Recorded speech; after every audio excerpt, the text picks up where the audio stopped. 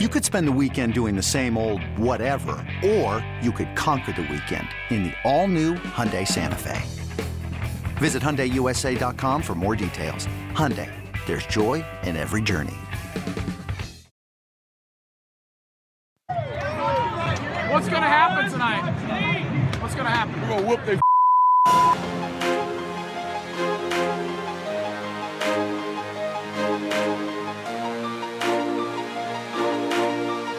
Have you gotten Rommel yet?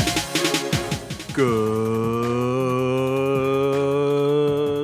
morning, afternoon, evening, brunch time, lunchtime, spring football time, still baseball time, still really good baseball time. Lots and lots of stuff to talk about time, whatever time of day it is, boys and girls. It's the right time for the Go Vols 24/7 podcast. Wes Rucker coming to you from Fort Rucker Studio here on a Tuesday afternoon that's gotten a little bit better than it was Tuesday morning, and it will be for parts of Tuesday night. Had some weather coming through the area as happens this time of year. It was a kind of a chilly morning this morning on Tuesday morning for Tennessee football practice, but we were there, and it was not just me who was there. We're going to go in just 1 second, if I can get this thing right. We're going to go over to an undisclosed location and get the one, the only Patrick Brown on his return to the podcast. He also was at football practice this morning, obviously, because he covers football for us. Pat, what's going on? Not much, Wes. Good to be back on the podcast. Is it like... Yes, I'm keeping a positive outlook on life right now. Great. That is awesome. I am... You know me, a beacon of sunshine and positivity and joy. Well, you'll never be the most negative member of the staff, for sure. It's true. So that's a good start. And speaking of which, I think Grant will be the only person we won't have on this episode, because we're going to have Pat in the first segment and then jump over to Ryan in the second segment. Going to quickly, before we dive into football, Pat, I'm just going to ask you, because we're going to talk more about this in the second segment, but what have you seen this season from Tennessee baseball? This team has been historically good to this point, ranked number one in the country, I think 27-1 overall, won like 19 consecutive games, leading the country in just about every category that exists. What have you seen from watching this team? A lot of ass kicking. Am I allowed to say that? Yeah, you are. That much of a family podcast? No, that's allowed. We bleep out F-bombs and excuse me, I think we bleep out all or most S-bombs, but I think we can say A-bombs. Okay, yeah, I remember you guys there was a bleep out on the Nico podcast. Yeah, had to have one. That was a BFD. But no, yeah, I mean, they just they seem to have pitchers who cannot be hit, and then they have dudes who just mash the ball. And so they've come so far in SEC play. They've played three, I would say, established maybe powers in the SEC. Yeah. You know, South Carolina and Vanderbilt all have won national titles in the last decade. Ole Miss is good every year, and Tennessee has just come and kick their ass and take their lunch money and rub it in their face and flaunt and taunt, flaunt it and taunt it and all that stuff. And it's got to be fun to watch for Tennessee fans, that's for sure. Yeah, I think the latest I've seen some of those Massey projection polls say this is one of the most dominant college baseball teams ever, at least to this point in the season. And I can tell you that since the SEC split into two divisions in 1992, I think the 1994 Florida Gators started off 10-0 in SEC play, and that is the best start in conference history. And Tennessee is now at 9-0, and it hosts Mizzou this weekend. Now, Mizzou did beat South Carolina in a series last weekend in Columbia West out there. That was the Battle of the Columbias. But Tennessee has a really good chance, at least, to to break that record. The Vols host Lipscomb on Tuesday night. It's going to be some wet weather, but, they have turf there. They can play. So I'll be there covering that game. Hopefully no delays. Knock on wood. And we'll have plenty more coverage on that. We're going to talk a little bit more baseball in the second segment because I know everybody wants to talk about it especially after going to Vanderbilt and sweeping the doors in their home field. That means a lot to a lot of people in this state and a lot of Tennessee fans across the country, the world, etc. So we'll talk more about that in the second segment, but we're going to dive in to spring football right now because there were so many questions that I think a lot of us had about Tennessee football because the first season under Josh Heupel went better, I think, than most people expected, or at least it didn't go worse, really, I think, than anyone expected. The Vols were really exciting to watch. Almost had a couple big wins, almost had a couple of really big wins, but needed some things addressed on the defensive side of the ball especially.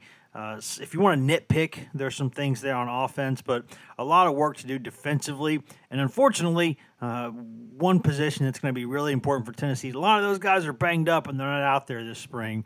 But, Pat, let's go, I guess, each side of the ball, sort of what have you seen, what have you liked about Tennessee's spring camp so far?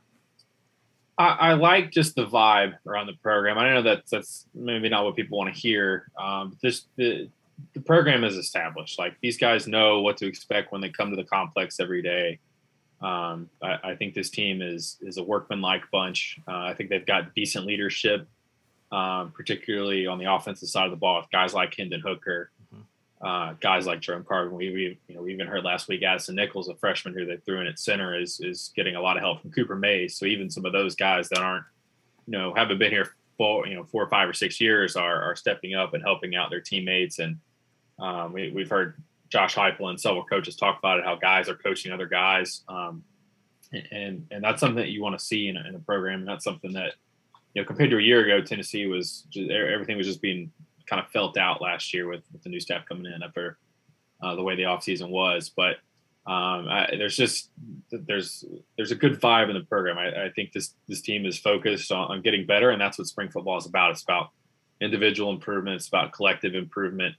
And you really don't know the true value of a spring until you get to the season, which is why some of these questions that Tennessee is trying to answer, you find out some things, right? But you're not going to know for sure, right? Like, you hear good things about Jalen Hyatt or a Christian Charles on the defensive side of the ball, but what's that going to look like? What's that going to translate into? And I think Cedric Tillman is a great example of what spring football can do for players. He was a guy that Josh Heupel talked a lot about last year. Just about every time he talked about how through the 3 different, the thirds of spring practice, because you get 15 practices, every 5 practices he was getting better. And certainly we saw that played out on the field last fall. So, that's probably the biggest thing is just, there's sort of a workmanlike, mature approach really in this program that you get from just watching them work and watching the coaches interact and the players interact and listening to the coaches and the players talk. Yeah, it's weird and good that you mentioned the thing about Tillman because I had a weird thought about that. There were so many times during the Fulmer era, and then a few times during the successive eras after that you would hear a lot about a player in spring camp, and by the time fall camp started and by the time the season started, it really didn't matter because a lot of those guys that were kind of spring superstars, you didn't really. It's not like they became stars on the team the next year. There was no direct correlation there. And that never meant that spring practice or spring camp was unimportant, but it didn't seem like all those guys really turned into kind of stars. And it had happened so many times that last year when Heupel came in and he kept talking about Tillman all the time, he would say, Cedric Tillman, Cedric Tillman, Cedric Tillman. He said it every time he could talk, how impressive that kid was. And in the back of my mind, I didn't really dismiss it, but I still didn't expect him to come out and be the kind of player he was. And so it's kind of like you'd been desensitized in the past to thinking about things like that, And And the flip side of that is, Jimmy Callaway was a guy that got talked about a lot last spring too. And I think he was a guy that at one point was running with the first team during the spring. And it didn't quite work out for him last season. And something that, with the young players, and Tennessee's got a lot of newcomers this spring that, it's a good looking group, I think. Mm-hmm. And we've gotten to hear from a couple of them and they're impressive. A lot of maturity, I think, within those freshmen. But you never want to play him too early, right? And we heard Brian Jean-Marie talk about this a little bit after Tuesday's practice in relation to Elijah Herring, who's one of those guys that really looks the part.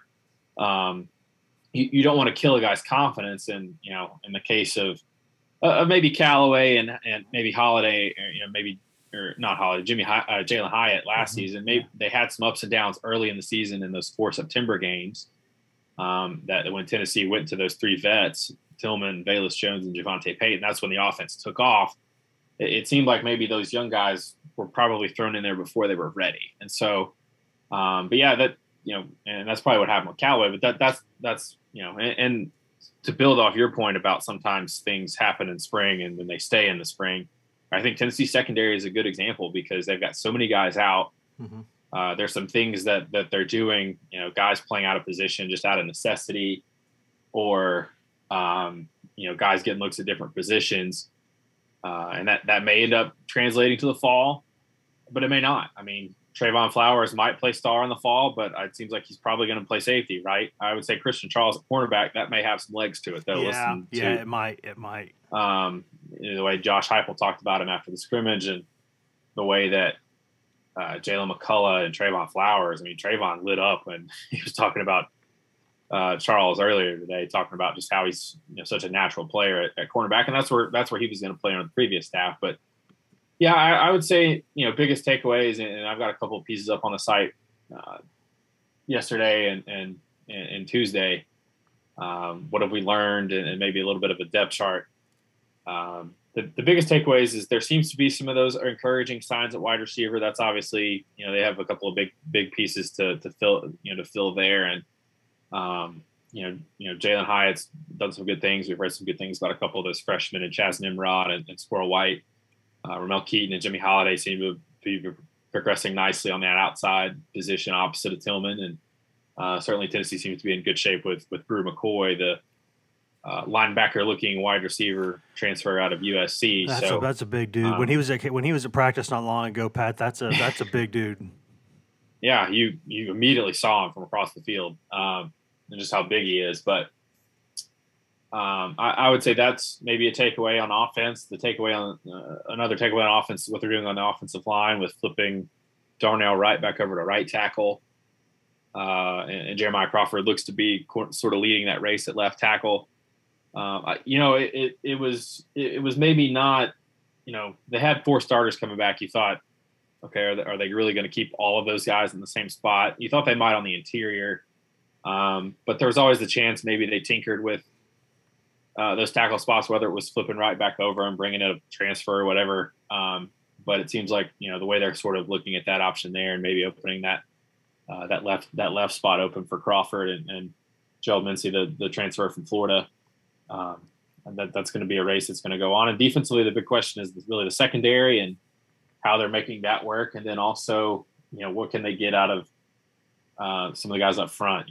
Listening to Brian Jean-Marie talk on Tuesday, he said we got to be better at linebacker, and I think everybody knows that. I think everybody knows up front they've got to get after the quarterback more effectively. So heard a lot of good. You hear a lot of good things, a lot of optimism and hope or whatever with Byron Young and a healthier Tyler Barron and maybe some of the guys in the interior. So those are some of the early takeaways, and it's good to hear from these assistant coaches. I got to give Tennessee some credit for letting those guys talk. I know for Josh Heupel, it means he doesn't have to talk as much, and we get maybe better updates on how certain players and position groups are progressing by getting to talk to the guys that are in charge of them over the course of these 4 weeks. Yeah, that is something that's really nice and something you don't get everywhere. And, I think it's easy for those of us who do what we do to criticize when those things aren't there and then just kind of don't say anything when they are there. And I've always thought that if you're going to criticize something, then when the flip side of that happens, you should probably give some kudos, or as Fulmer might say, kadoos to the people who do that. So thank you to Heupel and to Bill Martin and all those guys who get that done. That is nice. And I agree about some of the things they need to do. I did like hearing Jalen McCullough on Tuesday morning when he was asked specifically, what would you like to do better? What are you trying to do a lot better this spring? And he said open field tackling. And if you watch Tennessee safeties last season, that's probably the number one thing on the list. And for both of them to, or at least for one of them to publicly acknowledge that, that is a big deal, because when you watched last season, Tennessee, usually when they kept you in front of them, they were doing pretty well defensively, right? They were kind of they were getting some tackles for loss, but really what they were doing was they were making the plays that were in front of them to make. However, on the back end, there were some poor angles, some poor finishing, really just poor technique, and that really hurt the team on a couple of occasions. Everybody knows that that replacing Alontae Taylor at corner is a challenge, right? And it's unfortunate that they don't have a lot of their big Theo guys Jackson there. as well. And Theo Jackson as well. It's weird because when you talk about the safeties and the DBs and you break them down by positions, it's kind of like three separate groups now, because nickel's kind of its own thing. And that's a huge one to replace. But the safeties, they're coming back, but they need to be better. Like they're everyone in the program knows those are two great kids that come in every day to work, put their hard hat on, put in a good shift. They're good teammates. They're good leaders. They'll talk up. They know the defense. They just need to, when the lights come on Saturday, Pat, they just need to play better. They need to do more. And I would throw linebacker in there as well. I mean, those are four positions right up the middle of the field where you can clearly get better. And I know people are, hype up some of the new guys and the newcomers and some of the other options, but until further notice, it's probably going to be the same guys, right? Mm-hmm. Yeah. Because that's just how those positions work. Coaches aren't going to put a linebacker who's not ready to play in there. He gets out of his gap and a run play goes for 25 yards, or they're not going to put a safety in there and he busts a coverage and it's a touchdown, right? That's just not how coaches are wired. So there might be a guy. It's the age old. Do you play a younger guy who might be more physically gifted, or do you go with the veteran who will be in the right place but is maybe a little bit more limited? And on, it's easy to say certain things about guys like Flowers and McCullough, but then you just had an example in Theo Jackson and would say, well, one of those guys could be the next Theo, or one of these guys could be the next Tillman, where they don't do anything for multiple years and then they play just really, really good football. I think linebacker's a little bit more volatile. Juwan Mitchell, Coach John Marie had some good things to say about him today. He's not physically fit, not physically 100% after undergoing shoulder surgery in the fall. He's only doing non-contact stuff this spring, but just him saying that he's more locked in and he's more bought in. That was obviously a question mark with Mitchell, because he, at one point during the fall, it wasn't a given that he was even going to be back with the program. So that's true. For him to be locked in, he's a guy that led Texas in tackles. Easy for me to say. Back in 2020, he's got Power 5, Big 12 experience. And the version you maybe saw of him early last season maybe wasn't what he was at Texas, because I don't think he was healthy, because I think he pretty much got here with that shoulder injury. Yeah, so, he was damaged goods when he arrived. Correct. Right. And then, maybe a guy like Herring, who's a guy that the staff is really high on, but you just got to be patient with him, because that's a tough position for a freshman to come in and play, even though he looks like, I don't know if he looks like $1 million, but he looks like probably $750,000 for sure. Yeah, he does. And so, safety, what do they do? With Charles maybe coming on the way he is, does he stick at corner? Do they look at one of those safeties elsewhere? Because both McCullough and Flowers are getting some reps at the Star. That's probably just out of necessity based on the bodies that they have this spring. But, do they slide one of those guys down and play Charles at safety? Does he, they throw him in the mixed corner? Then you've got Wesley Walker, the transfer commitment from Georgia Tech. He's a star safety kind of guy. Where does he fit in? They're in it for Quincy Riley, the cornerback out of NTSU. The secondary right now, I mean, that thing is going to look very different now. That thing is going to look very different in the fall compared to now. So, but yeah, that's and to echo what McCullough said, you've heard a lot of that from different coaches and players this offseason. Everybody knows the handful of things Tennessee has to do better. You know they're going to make big plays on offense. You know they're going to run the ball well. You know that Hendon Hooker is going to be. You know what you're going to get from him, but they have to get better in short yardage to sustain more drives. They have to give up fewer sacks to avoid getting behind the chains and getting their rhythm disrupted, because this offense is so built on rhythm and tempo. They have to be able to get first downs to go fast. And then defensively, it's third down defense, and everybody knows that. Everybody knows the things that they need to work on, and that sort of circles back to just the workmanlike approach in this program and the vibe of this program, that nobody seems to be satisfied, right? And we heard it from Rodney Garner earlier this spring. It's like, yeah, we might have overachieved some last year, but nobody came here to go 7-6. And that's sort of, and it's not just him that's sort of relaying that message. It's in every other part of the program. So I think that's what you want to hear. And I think Tennessee is doing more than just talking that talk. I think from watching and even the little bit we get to see and listening and taking what these coaches and players are saying at their word, it sounds like there's action to back up what they've talked about in terms of wanting to take the next step, which a lot of people are hoping and optimistic and are varying levels of optimistic about them being able to do in 2022. Yeah, last thing I got before we get out of here in a minute is for the first segment anyway, is that there were so many things last season that were, at least from this vantage point, and from that I mean sort of the media standpoint, the people around the program, and I would cautiously say among a hefty percentage of fans too. There were so many good things that were out there, but there were a couple of things last season on that team that actually were disappointing, that they were not quite as good maybe as you thought they could be. And number one for me on that list was the safeties. Just week to week, watching them, they did make some plays, yes, but McCullough's a guy who he's never going to win a 40-yard dash. I think some of his limitations are, I don't want to say understandable, because you always want to be better, but there are things that I understand that some of the receivers in this league, he's just not going to go stride for stride with. The guy who probably disappointed me the most at times was Flowers, because he's a guy who, you know, two Tennessee coaching staffs now have raved about how good he could be. And we have seen at times in flashes throughout his career how good he could be. He had some injuries. They were a big deal. They cost him the better portion of 2 separate seasons at Tennessee with just nasty injuries. And that is what it is, and that's unfortunate. But he was okay from that standpoint last season, didn't have any major injuries that we knew of. And just on a week-to-week basis, I just expected more. There were so many positions on the field, Pat, where Tennessee did as much, or in a lot of cases, even better than what I expected.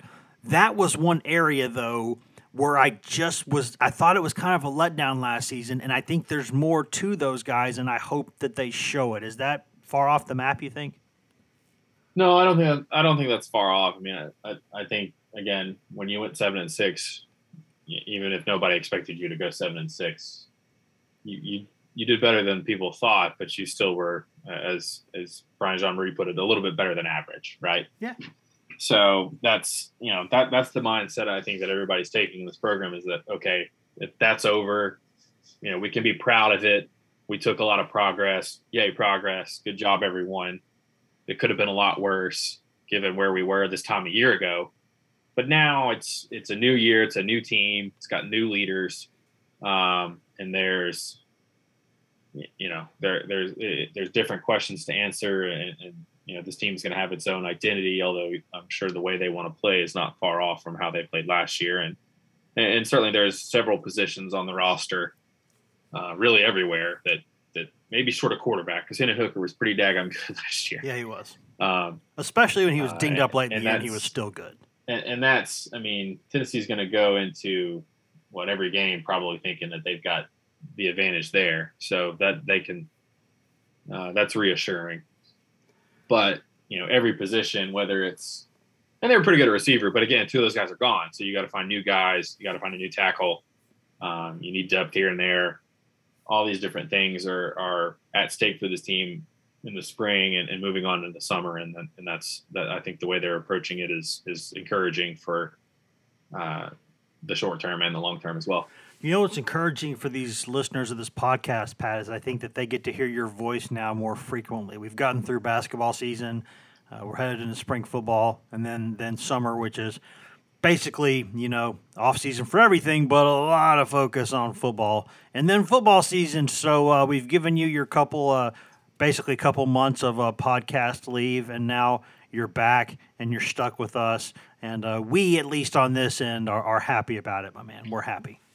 Well, there is no off season in college football. We all know this. We've been around. And that's the good news. The bad news is for the listeners is that now they have to listen to Ryan Callahan. So sorry, everyone.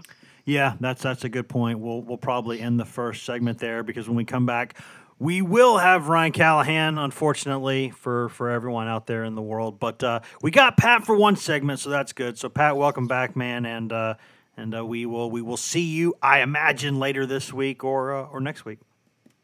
Yes, sir. All right, guys, we'll take a quick break, come back, and talk a little bit of Tennessee football and Tennessee baseball, and probably, I imagine, Tennessee recruiting with Ryan Callahan after we step away for a quick second to pay some bills, listen to products, services, in-house ads, etc. here on the Go Vols 24/7 podcast. #ad. Money! This episode is brought to you by Progressive Insurance. Whether you love true crime or comedy, celebrity interviews or news, you call the shots on what's in your podcast queue. And guess what? Now you can call them on your auto insurance too with the Name Your Price tool from Progressive. It works just the way it sounds. You tell Progressive how much you want to pay for car insurance, and they'll show you coverage options that fit your budget. Get your quote today at Progressive.com to join the over 28 million drivers who trust Progressive. Progressive Casualty Insurance Company and Affiliates. Price and coverage match limited by state law. Introducing the Two-Way V4, where groundbreaking fuel cell technology meets fresh foam cushioning for the ultimate performance. With Fuel Cell, each step feels explosive, delivering unparalleled energy return. Paired with fresh foam, experience maximum comfort throughout the game. Its lightweight textile upper offers support and breathability without sacrificing agility. Whether you're hitting the clutch shot or locking down the opposition, the Two-Way V4 gives you the tools to play at a high level. Learn more and purchase the Two-Way for yourself at NewBalance.com.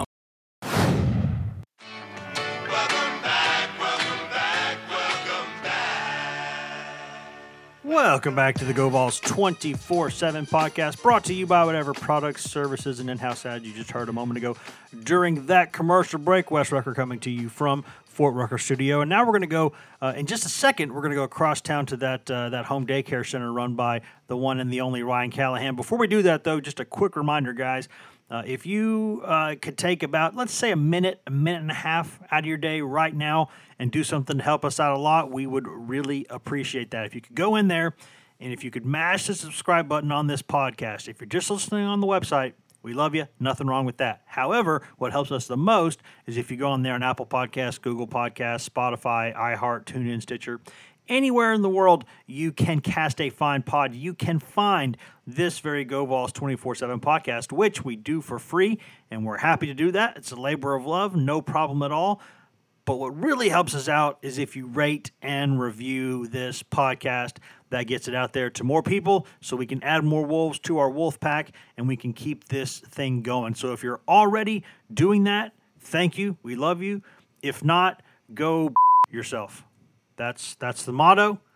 That's what it is. It's been said enough now and has surprisingly not been complained about to this point by anyone. So including our bosses, which maybe they haven't heard it, but that's the motto, and that's what we're going with. So please do that. That helps us out a lot, and it is appreciated. And you can always go to GoVols247.com to get the best news on every Tennessee sport, basically, that exists on all of Al Gore's internets. GoVols247.com. TennesseeFansRadio.com. Now let's go across to that home daycare center and get to the one and the only Ryan Callahan. Ryan, my man, what is going on this wet Tuesday here in Knoxville? Yeah, not a whole lot. Just I guess we're in the calm before the storm of what's going to be a pretty busy weekend. But yeah, been a fun time for Tennessee baseball. We're not used to having a lot to talk about in April besides spring football practice, but here we are, and it's a baseball town now, right? Yeah, I mean, you started last season, and I think because of the pandemic and so many other reasons, basketball season just not going at the tail end the way anybody wanted it to. You had Tennessee fans were just kind of in a spot, right? There was everything had gone wrong with football. And there had been a new coach that had to be put in again.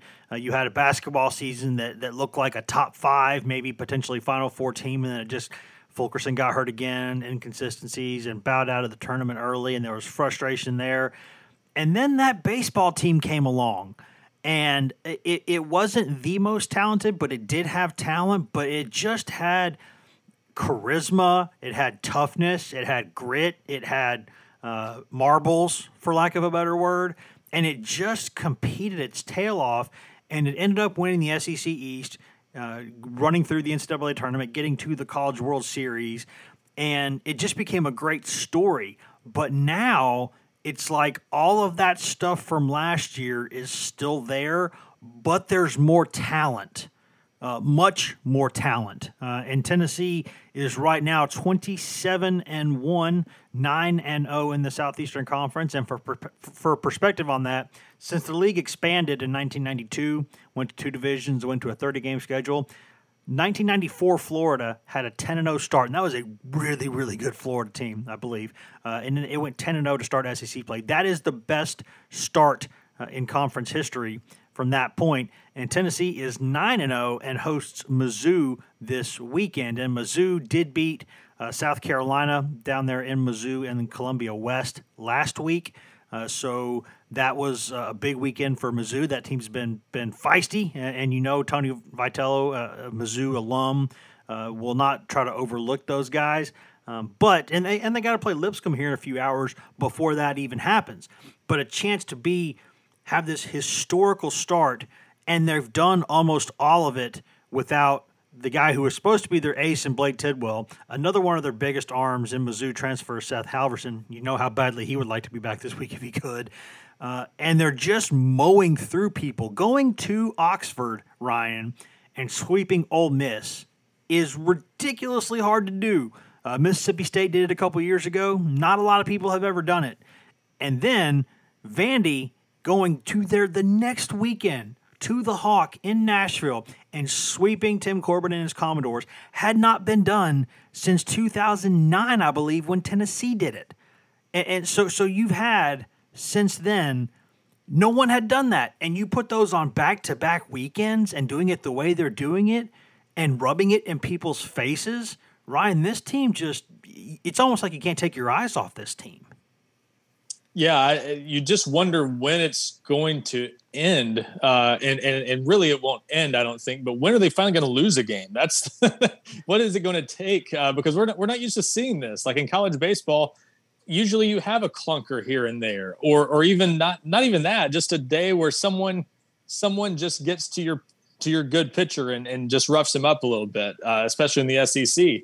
And we've not seen that. Their starting rotation, even without Tidwell, as you said, has been dominant, just putting up crazy, historic almost numbers. And then their offense is really good, which I thought is where they would maybe take a step back this year. But they've had no trouble replacing what they lost from a year ago.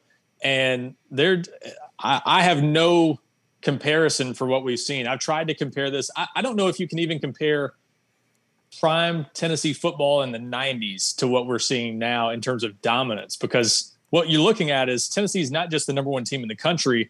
They're number one with an asterisk right now. Like they're clearly the best team in the country at the moment. Now it's early April, but this looks like a team that absolutely can win a national championship. And when's the last time we said that about, any Tennessee team being this dominant? They've had a couple teams in basketball ranked number one, but but nothing like this, nothing where we looked at a team and just said, this looks like clearly the best team in the country. And it's just one, I just wonder what it's going to take for someone to finally beat this team, because it will happen. I'm sure they will lose a game at some point, but are we looking at a team that could win 27 SEC games or something like that? Like, will they lose an SEC series considering their 2 toughest ones are already out of the way? I don't know. I'm not sure what to expect, but I think it's fair to start asking those questions. What is the realistic ceiling for what this team could accomplish in terms of total wins and SEC wins on the way to what looks like a pretty deep postseason run potentially? Yeah, and you look at, for people who don't know this, and I think most people do know this, most people who are even casual sort of Tennessee football and basketball fans,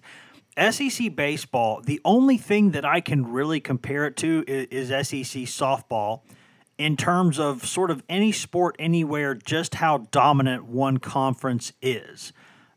The SEC in baseball is absurd. And Tennessee doing what it's doing and making some of these teams look the way that these teams have looked. South Carolina, I think in between that Tennessee series had like beaten Texas in a series. And the next weekend had a big SEC win series. And in the middle just got destroyed by Tennessee. There are computer rankings. Massey, who, and a lot of people know this, does a lot of, football stuff, a lot of stuff in other sports, just kind of a stat cruncher in terms of teams and their efficiency. Right now, Tennessee's Massey rating, the 2022 Vols, it's a 9.71. The second best that this team that has ever been computed since 1945 is 2017 Oregon State, which went 56-6 in the season, and that was a 9.35. We're talking 9.71 to 9.35. And then beyond that, you're talking about teams that are 9.32, 9.29, 9.2. So you're talking half of a percentage point, basically, or 0.4. That is ridiculous. Tennessee has 11 more home runs than any team in the country. Its ERA is by far the lowest in the country. Its whip rating is by far the lowest in the country. Walks issued, number 1 nationally. Strikeout to walk ratio, not even close. Tennessee's got 5.25 strikeouts for every 1 walk that it has thrown this season, which is bananas. I think only one other team has it above 4. It is what we're seeing right now. It's the kind of thing that's so good, I don't think it can be sustained. Now, that doesn't mean you can't still be the best team in the country. But what we're talking about right now is Tennessee being one of the best teams college baseball has ever had. And it's so hard to wrap your brain around that, because those of us, and Ryan's been covering Tennessee athletics, nearly as long as I have. And when you've covered one program or one school for so long, you get into this thought process where, unless you're covering like an Alabama football and you've seen it year after year, it's hard to compute that what you're seeing, especially in basketball and baseball, where there's 350 Division I programs, a lot of them are good, can beat anybody. You look at what you see and you think, is this really the number 1 team in the country? Of all these 340 or 350 other teams, are you sure there's not at least one team that's better? There's potentially a hole here, potentially a hole there. So you want to guard against getting people's hopes too high, and you want to guard against sort of isolating things and putting them in a vacuum, because there's lots of good athletes everywhere around the country. And I don't know if people, I'm trying to make people understand this, Ryan, is that it's hard to look at what you're seeing and think this is by far the best collection of talent, the best team in the country. And what Tennessee's doing right now, you want to guard against it, but what you're seeing, the evidence empirically states that it is. It's the best pitching in the country, the best offense in the country, leading the nation by a mile in slugging percentage. Defense has had a couple of rough moments here or there, but basically on any given day is as good as any defense in the country. It's a little bit ridiculous, Ryan, what they're doing. They took a left fielder and put him at catcher, and he'd never really caught before, and he's serviceable there. I mean, that was the potential hole, and Evan Russell threw a guy out last week, on a nice play against Vandy, and they're not running all over Tennessee anymore. It's been ridiculous what this team has done. It is. And that play by Russell you mentioned was a really nice play that, showed his athleticism, I thought, and being a former outfielder probably helped him there. But yeah, it's the depth of the lineup. That I think we are naturally inclined to be a little on the cautious side when we see a start like this, because we've seen some good teams at Tennessee before in all sports. We've seen baseball teams go to the College World Series under Rod Delmonico, obviously, and even last year's team. We've seen teams get off to nice starts. We've seen teams accomplish big things. So you keep expecting to see some cracks at some point start to develop. This team's just got some real depth to it, and not just that, but they've got some really impressive top end talent that is what you need to win a championship these days. That's what I think some of Tennessee's past teams that have made the College World Series have been a little bit short on, just not enough great players in some cases to win a championship. This team looks like it's got the depth in the lineup and the depth now in pitching to really make a run at it. Now, again, that you can be the best team in the country all season and not win the College World Series. It's one of the toughest championships to win in college sports because, one bad day, suddenly you've got to fight your way out of the loser's bracket, and it's tough. Keep this in perspective. There's no guarantee of anything, and injuries and all those things can still come into play over the next 2 months. You never know what will happen. But this team has probably 5 guys, once everyone's healthy, capable of starting and being very effective in the rotation. Yeah, that's what you need. I would even say Martin McLaughlin is in that group too. I mean, it could be as many as 6 guys that you feel, and Sewell maybe even 7. Like there's a lot of guys you feel pretty good about. Well, and that's what you need because, again, in the College World Series, you might lose a game and you might have to fight your way back from being a one-loss team early in that if you make it that far. And, you've got to have some depth to get through an SEC tournament, a 3-game series, and a super regional. You need depth. So that's going to come into play eventually, even though we know this team hasn't needed Blade Tidwell so far. I think they're going to need Blade Tidwell at some point because of that, because you do have to have depth in baseball.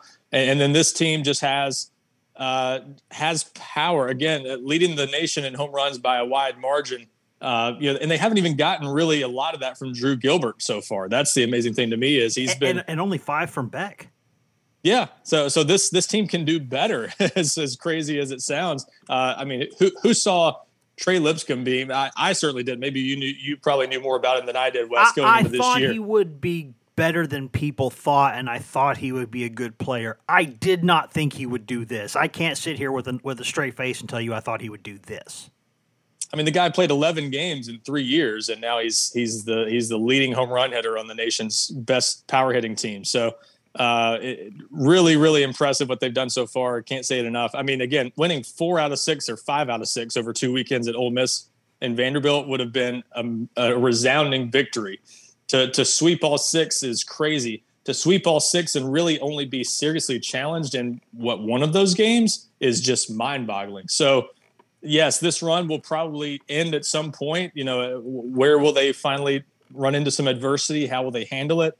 All that's to be determined, and the long way to go. But if you're looking at for a reason to be optimistic as a Tennessee fan, there are plenty of reasons to think this team could absolutely win the whole thing the way they're playing right now, and we'll see if they can keep it up. But hey, it was a fun weekend for Tennessee fans. Not too often you can go into really your biggest rival in baseball for sure. No matter how you feel about Vanderbilt and other sports, I think there's no question Vanderbilt's their biggest rival in baseball, especially given what Vanderbilt has done over the past decade. To go into that place on the road and have a weekend like that, I'm sure Tennessee fans are just on cloud 9 right now, knowing how that felt, and especially how contentious it was at the start of the weekend with that home run being wiped off the board with the controversial bat inspection sticker missing from Jordan Beck's bat, and everything that now carries over to the SEC tournament. I can't wait for the SEC tournament now and potentially the College World Series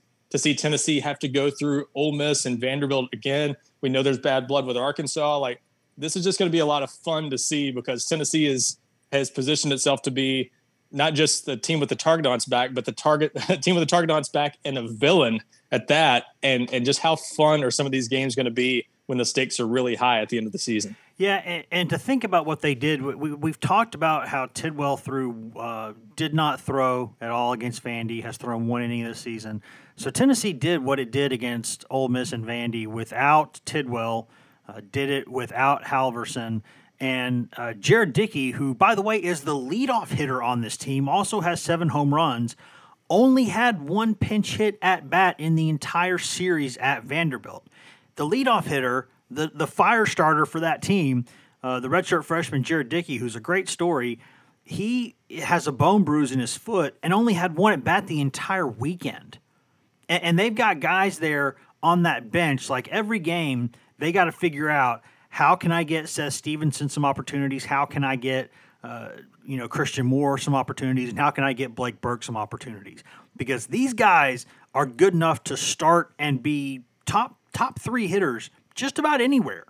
And at least 1, if not 2 of them cannot start in every game. And they just have really tough decisions to make there. And that, with all that said, Logan Chambers, who a lot of us thought would be a guy who started every day, maybe played left field, third base for this team, he got off to a bit of a cold start. That was a huge junior college prospect and a guy who still could get in there and get hot and be one of the best hitters on that team. And he has not really done anything this season. The fact that they're not playing the very best they can play and they're doing this is a staggering thought. And I point blank asked Tony on Sunday there in Nashville, I said, what would you say to people who worry that this team might be peaking too soon?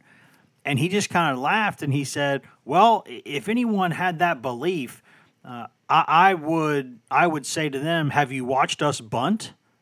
So start there and look at all the things we could do better starting there. And there are other things. And he started listing things they could be doing better. And you think, I can believe that. And then Drew Gilbert comes out and says, among the stomping on Vandy's throat and their fans' throat thing, that was classic Drew Gilbert. But he also said, as long as Tony Vitello is the coach of Tennessee, there will be no such thing as complacency. And if you remember how dominant Chase Dolander was in his Saturday start, and the fact that Vitello was not really seriously, but still kind of razzing him that he had that leadoff walk in the 9th, saying, hey, you're only as good as your last rep, right, Chase?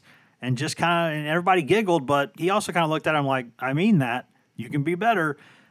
It's just been interesting to be a part of this and from the outside, but with kind of a close seat to what they're doing, because they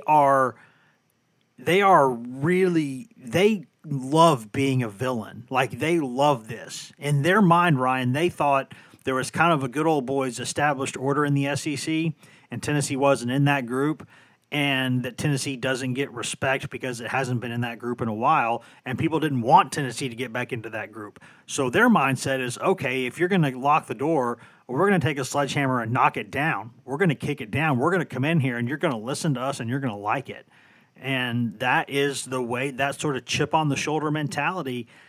Even though they have as much or more talent than any of these teams, they still feel like they don't have the respect of these teams and their fans, and they just love being villains. They love this stuff. And they really seem to take on the personality of their coach in a lot of ways. Not to say that Tony Vitello, if he was a player, would be out there with the daddy hat and the cheetah coat, as they call it, or any of that stuff. But I think he does have that swagger and is willing to say some things. I mean, just like the Mike Honcho comment during Saturday's game or Friday's game, I guess it was. That was legendary. And you could, and people today at the game or tonight, Ryan, they will have that shirt because if they ordered it on Sunday, it was 2-day delivery, so they will have number 27 Mike Honcho shirts at the game today or tonight. Yeah, I have no doubt. And Wes, you and I, you mentioned it. We've covered enough Tennessee baseball games over the years. We were back at, and I know for me, the mid 2000s, for you, early 2000s, probably at Lindsey Nelson Stadium. And if you went to a midweek game in those years, or certainly after in the Todd Raleigh era, you could have counted the people in the stands for some of these games. Yep. Just small crowds, especially when early in the season when the weather's bad.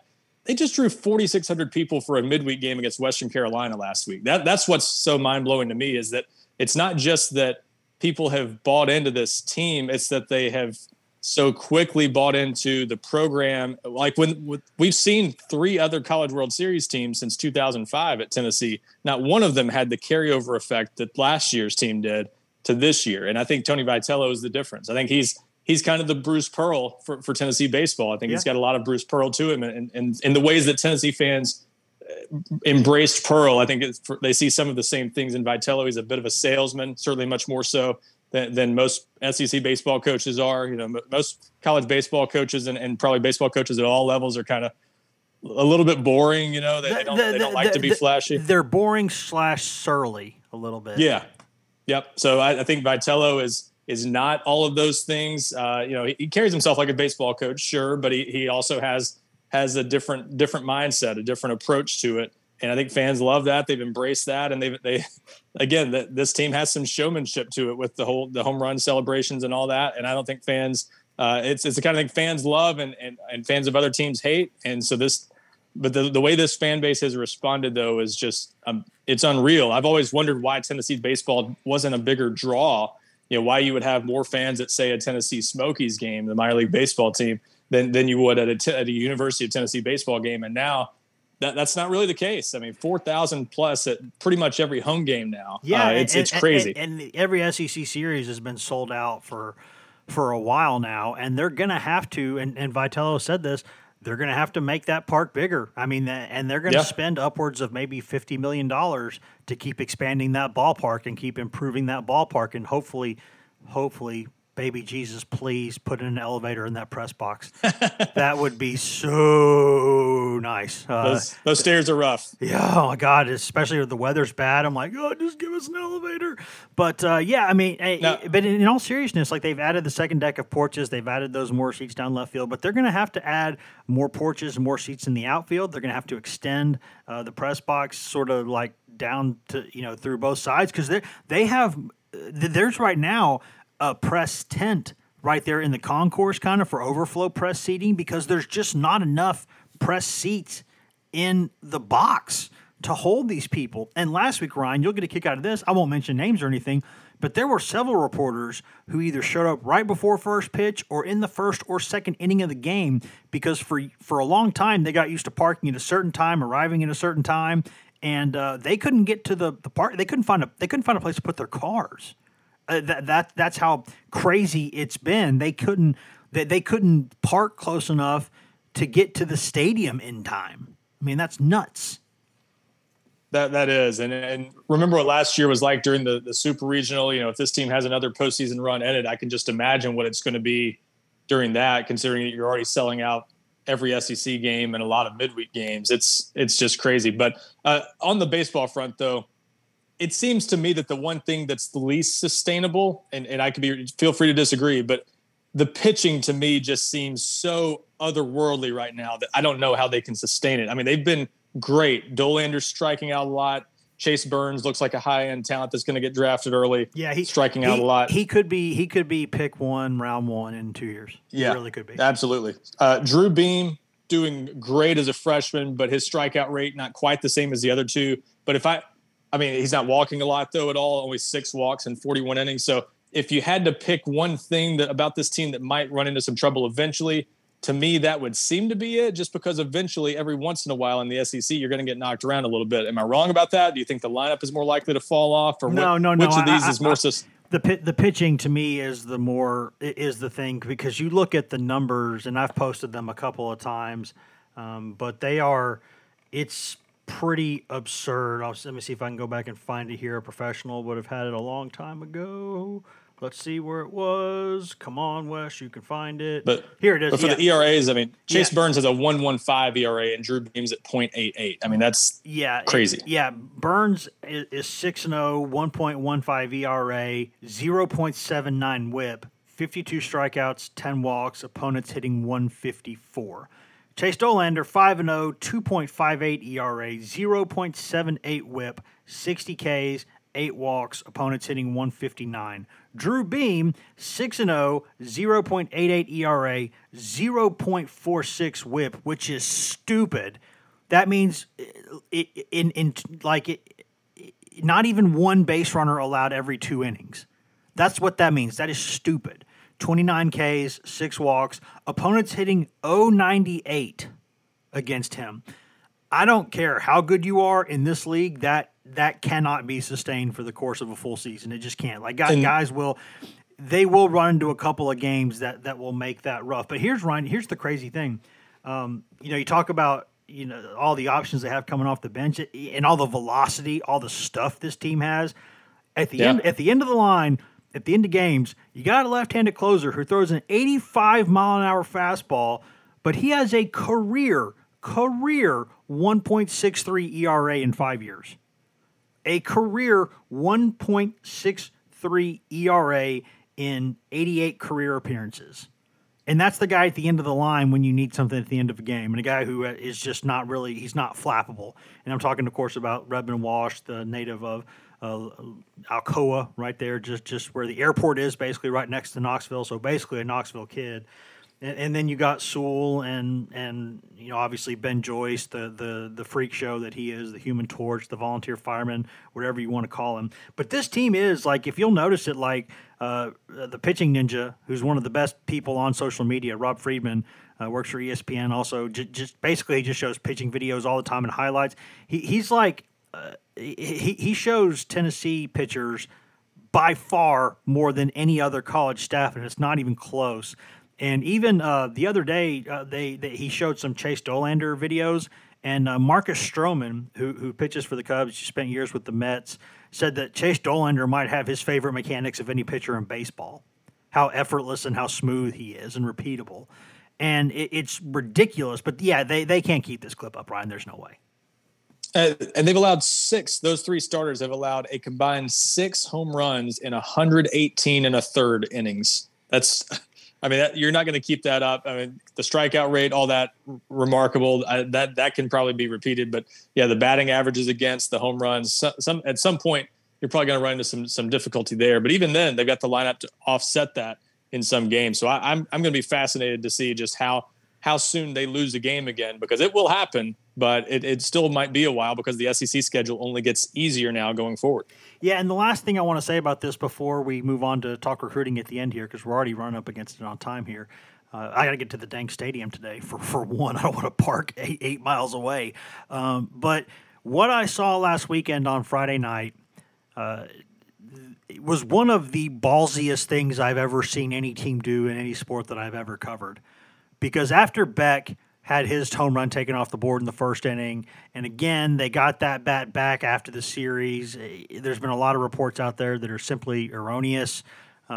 Tennessee, that bat stayed in the umpire's room the rest of the week, and then Tennessee got it back at the end of the series. And if it passes inspection today, Beck will use the same bat today if it passes inspection. It's not the only bat that did not pass the pre-series inspections last week was a Vanderbilt bat. They had one, Tennessee had none. And what happens is Tennessee's, and I've heard other guys like Stephen Schock from D1 Baseball, other guys said that the stickers are fine, but they go on to like pine tar and things like that, and they can come off, and sometimes they do, and that's just what happens. So it's a he said story there, but the bottom line is a lot of things that out there are not true. And on top of that, the second inning when Luke Lipschitz hit his home run, and he crossed home plate and immediately asked for the bat, and about 5 feet away from the home plate umpire did a mock inspection of the bat and then went and did his home run celebration. And that night when we talked to Beck, who almost never says anything, but Beck's like he's almost like Hendon Hooker. He goes through it really, really quietly. His interviews, he's just professional. He doesn't say much. He came out and said, give us wooden bats. We don't care. And I'll be honest, that team over there, we're not surprised. We expect that stuff. Let's just put it this way. We don't like that team. And a lot of people were saying, you're kind of poking the bear. You're kind of poking the bear. But they went out and they won the next 2 days too. It was one of the ballsiest things I've seen, and it's just kind of the mentality that this team has. And Ryan, I'm sure you saw the mock bat inspection. But this team will do that stuff. They will get in your face, and they don't care. They just don't care at all. Yeah, it's only, to me, it's only going to put more of a target on their backs going into the postseason. I mean, as they continue to go through the SEC, they're making themselves a a prime target and someone that everyone is going to be aiming to take down, which they will be anyway because they're the number one team in the country. But it's putting yourself in a pretty tough position. You're going to get heckled on the road everywhere you go at some of these tough places in the SEC, or even in Omaha. If you get to that point, you're going to hear a lot from opposing fans. They don't care. They have a swagger and a confidence about them that again, I think comes from Tony Vitello, but is just they've got some unique personalities on this team. And pure, true baseball people aren't going to like some of what they do. And this team, they don't care. And I think fans are only going to love them more for it. And fans of opposing teams are going to hate them more for it. But it's going to ruffle some feathers along the way. And it's probably going to make life difficult for them at some point, but it's this team, again, they've got the talent to back it up. So in the meantime, they're going to keep enjoying themselves. But I think that is one of the reasons this team probably is capable of fighting through some adversity, because they have so much belief in themselves. They're not worried about what other people think. And I think sometimes people say they don't care. I think this team truly doesn't care what other people think. I think they're enjoying all of this. And they're just some of these guys who've been around for a few years, like Trey Lipscomb, like Drew Gilbert, they're glad to be a part of a program that's having this kind of success. And I think they're amazed, just like everybody else, by how much this program has changed. And they're just out to prove to the world that Tennessee is no longer an also-ran in baseball. Yeah, and Beck just took he just took Drew Gilbert's bat the rest of the weekend and hit about 6 missiles with that bat. So it just didn't really matter. It's been interesting, and we'll have plenty more to talk about them in the coming weeks. They're obviously going to be a big part of this podcast for the next couple of months. So we'll keep talking about that. Ryan, before we get out of here, though, on recruiting, we know that spring games or spring, Tennessee didn't have a spring game this spring, but we know that weekends in the spring are always big for recruiting. You get guys coming in town, you get visitors. There are a lot of big time guys. It's a big time where you're kind of setting the table for what's to come. So what's happening with the Vols this weekend and with recruiting, and how are things going there? Yeah, it should be a big weekend for Tennessee. You mentioned it's not officially a spring game, but they're kind of calling it that. So regardless, they will be making the most of what is a modified spring game and trying to make this their big weekend. I don't think you're going to see quite as many, not quite the sheer volume of visitors that you would have for a spring game. And some of that's logistics. You don't want to have necessarily 200 kids there for an indoor event. You don't want it to be too crowded where you can't spend time with important targets. But a lot of the targets who are going to be in town will be important ones. And we know a couple of official visitors as of right now scheduled to be among them, starting with 5-star wide receiver Carnell Tate from IMG Academy in Florida.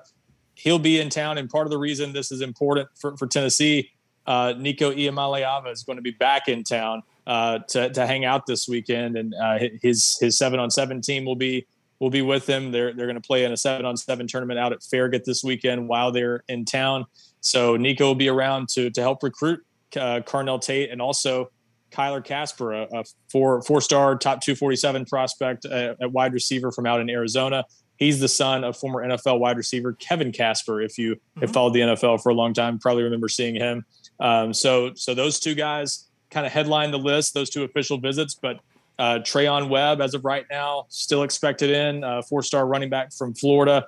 Tennessee been trying to get him on campus for a while now. That looks like it's going to happen this weekend.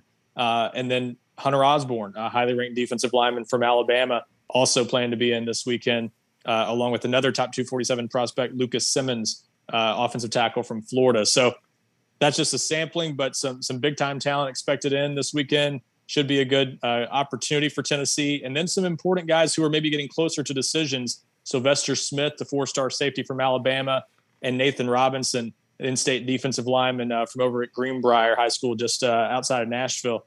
Those two guys, I think, getting closer to decisions. So this weekend, important for Tennessee to continue to maybe make a move with those guys. We'll see exactly when they decide to make decisions. But I think those are two guys Tennessee certainly has some momentum with. And this weekend could maybe go a long way toward helping Tennessee land one of those guys in the not too distant future. So we'll see how things go this weekend, but it's certainly an important weekend for Tennessee, especially with those two wide receivers that obviously a lot of people will be paying attention to those visits in particular. Yeah, big weekend for Tennessee. Big And again, it's an interesting spring, so things are a little bit different in some ways. But the end result of that is having a more modernized Neyland Stadium with some more amenities and things for fans. So it's sort of a small sacrifice to make for something that Tennessee has needed to do for several years now. So there's no good time to do it, but there is a better time than others, and this was the better time to do it. So lots of stuff to talk about. We will have much more later in the week. We'll have much more in the weeks to come. And of course, you never know. I mean, recruits, they could decide anytime, and anytime they do, we'll have an emergency pod, a breaking news edition of this podcast. But I think, Ryan, we've gone way over on time, which may not bother anyone, but is still something that I've noticed. So unless you got anything else, I think we need to get out of here. I think that's a good place to leave it. Thanks, Wes. All right, appreciate it, Ryan. Thanks, man. Let's see. Can I find that button? There it is. And now I can say thank you for listening to this edition of the Go Vols 24/7 podcast. Thanks to Ryan and to Pat for being here. We really, really appreciate that. You can find all of us on social media. I'm Wes Rucker 24/7 on Twitter. Ryan Callahan's Ryan Callahan 24/7 on Twitter. Patrick Brown is P Brown 24/7 on Twitter. And Grant Ramey is Grant Ramey on Twitter. If you want to get Tennessee news and nothing else in your feed, you can get that at twitter.com/GoVols247. You can also go to facebook.com/GoVols247 where we have lots and lots of updates all day, every day, pretty much one thing an hour, every single day of the week, all kinds, and even on Saturday and Sunday. We don't care. We work weekends. That's part of the business in this business. We'll be there, twitter.com/GoVols247 and facebook.com/GoVols247. But the most important place to be, if you want that best, most delicious East Tennessee Smoky Mountain spring water directly from the tap, go get that at GoVols247.com. The best site on all of Al Gore's internets for coverage of Tennessee football, basketball recruiting, Tennessee baseball recruiting, tons and tons of stuff. Women's sports, Maria Cornelius does an excellent job covering all things Lady Vols for us. Congratulations to them for getting to the Sweet 16 and kind of getting that program, overcoming some injuries and getting that program closer at least to the place a lot of people expect it to be. Also a big transfer in from Mississippi State, so tons and tons of news there as well. You can get all of that for less than the price of one mediocre lunch per month. That's all that it costs, and that's after a 7-day free trial.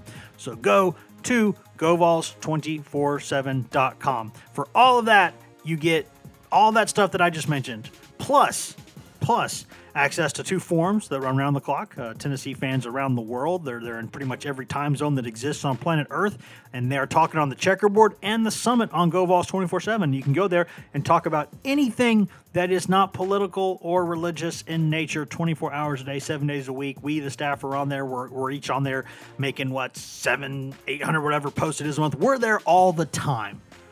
So go there, and if you do that, you get all of that for less than the price of one mediocre lunch per month. And on top of that, you get access in perpetuity to Paramount Plus, the behemoth of a streaming platform that is being built by Viacom CBS. You get everything in the CBS catalog, every show ever made commercial free, tons of exclusive shows that are only there. Award winners like, Evil, Picard, 1883, Mayor Kingstown. So many great shows that are on there. Also, everything, you get CBS catalog, you get MTV, BET, Comedy Central, Smithsonian, Nickelodeon, also new movies, old movies, live sports, including the Vols, SEC stuff, NFL, PGA Tour, UEFA Champions League, UEFA Europa League, all of that, Serie A soccer, World Cup qualifiers, guys, all of it is on Paramount Plus, and we give that to you for free. No one else can do that. We can. So, guys, until then, you should hear from us here in just about a couple of days from now. So until then, be good to each other. Thoughts to the people out in Ukraine. The world is awful and it shouldn't be. Have basic human empathy for each other. Please. See ya.